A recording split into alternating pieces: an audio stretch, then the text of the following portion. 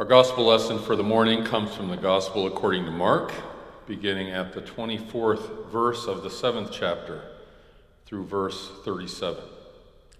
Let us hear God's word.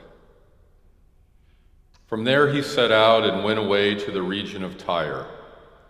He entered a house and did not want anyone to know he was there. Yet he could not escape notice. But a woman whose little daughter had an unclean spirit immediately heard about him, and she came and bowed down at his feet. Now the woman was a Gentile of Syrophoenician origin. She begged him to cast the demon out of her daughter. He said to her, "Let the children be fed first, for it is not fair to take the children's food and throw it to the dogs." But she answered him, "Sir, even the dogs under the table eat the children's crumbs." Then he said to her, "For saying that, you may go. The demon has left your daughter." So she went home, found the child lying on the bed, and the demon gone. Then he returned from the region of Tyre and went by way of Sidon towards the Sea of Galilee in the region of the Decapolis. They brought to him a deaf man who had an impediment in his speech, and they begged him to lay his hand on him. He took him aside in private away from the crowd and put his fingers into his ears, and he spat and touched his tongue. Then, looking up to heaven, he sighed and said to him, "Ephphatha," that is, "be opened." And immediately his ears were opened, his tongue was released, and he spoke plainly. Then Jesus ordered them to tell no one. But the more he ordered them, the more zealously they proclaimed it. They were astounded beyond measure, saying, "He has done everything well. He even makes the deaf to hear and the mute to speak." This is the word of the Lord. Thanks be to God. Once upon a time. It was the best of times, it was the worst of times. It was the age of wisdom, it was the age of foolishness, it was the season of light, it was the season of darkness, it was the spring of hope, it was the winter of despair. Charles Dickens, A Tale of Two Cities. In our family, there was no clear line between religion and fly fishing. A river runs through it, Norman Maclean. Call me Ishmael. Of course, Moby Dick, Herman Melville. You better not never tell nobody but God, Alice Walker in The Color Purple. All happy families are alike. Each unhappy family is unhappy in its own way. Leo Tolstoy, Anna Karenina. Or this one, Mr. and Mrs. Dursley of number 4 Privet Drive were proud to say that they were perfectly normal, thank you very much. They were the last people you'd expect to be involved in anything strange or mysterious, because they just didn't hold with such nonsense. That's Harry Potter and the Sorcerer's Stone, J.K. Rowling.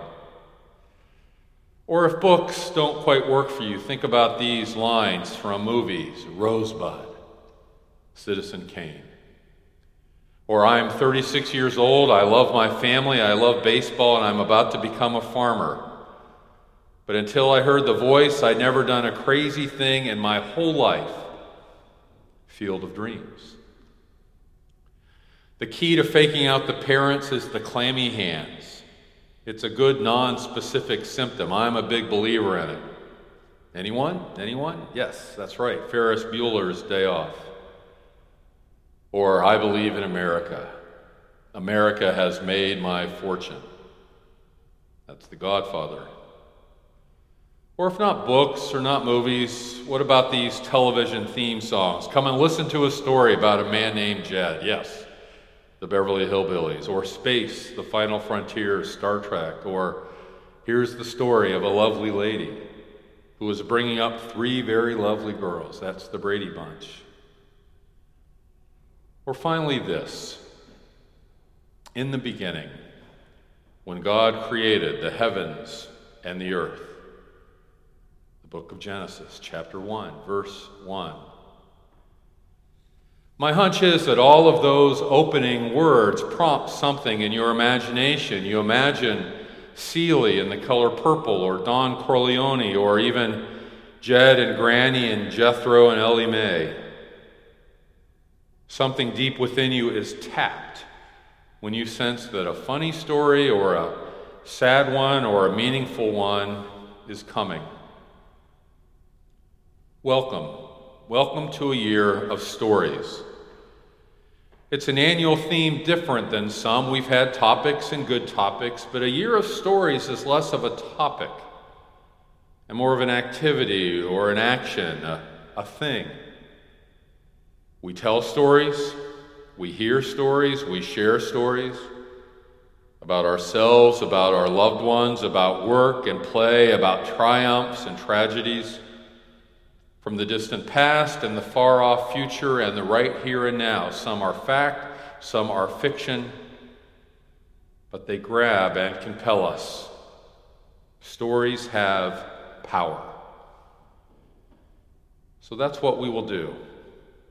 Tell and hear and share stories. Some will be from the Bible, of course. Some will be from our past, including this church's past.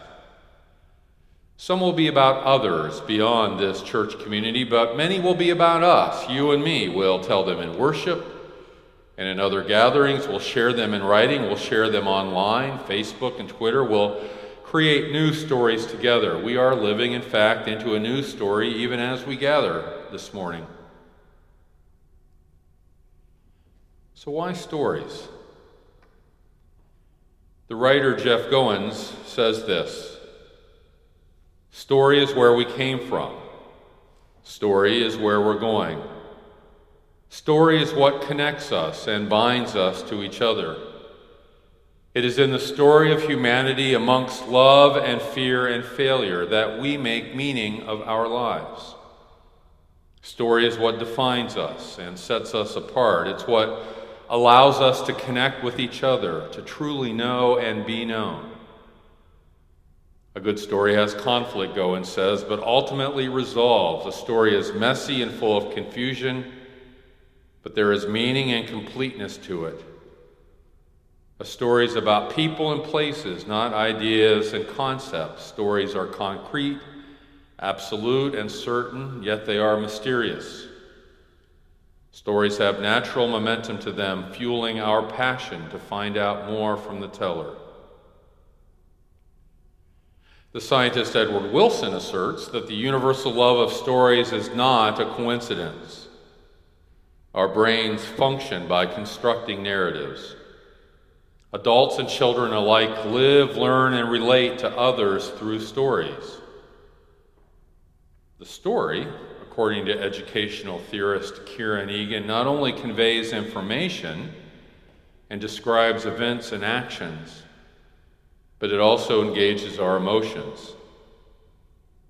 And Jessica Fox and Don Cohen write that a good story reliably communicates essential knowledge, so it is not only understood, but absorbed and embraced. And we see all this working in this morning's gospel lesson from Mark's gospel.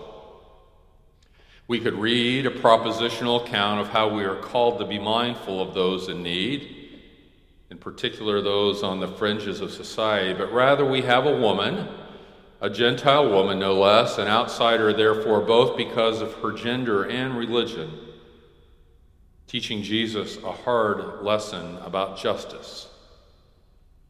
And then Jesus teaches us an important lesson about inclusion and diversity as he restores the hearing of a deaf man. Those stories resonate when a theological lecture or sermon can't. As we place ourselves in the middle of them, imagining ourselves in the crowd, or the woman with the sick daughter, or the man unable to hear, the simple, profound power of story. Feels like a modest proposition, but it is in no way simplistic. So here's what I think it looks like. We each have a story, our life. It is a gift of God, and because it is just that, it is a story worth telling.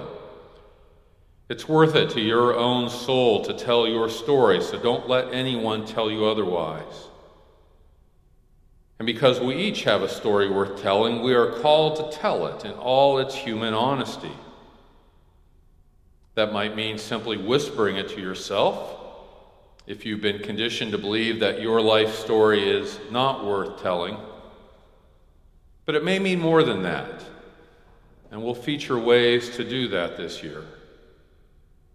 And it means, therefore, that because each of our lives is a story worth telling, that we are equally called to listen to the stories of others. We're not a very good culture when it comes to listening, it seems to me. So this is a countercultural invitation to listen, to hear, as well as to speak. Now that brings in an ethical component to all of this, of course.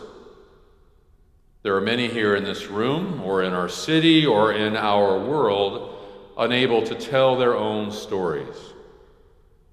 It may be for a personal condition, very individual. Or it may be for a worldly condition, an unjust imposition. What can we do?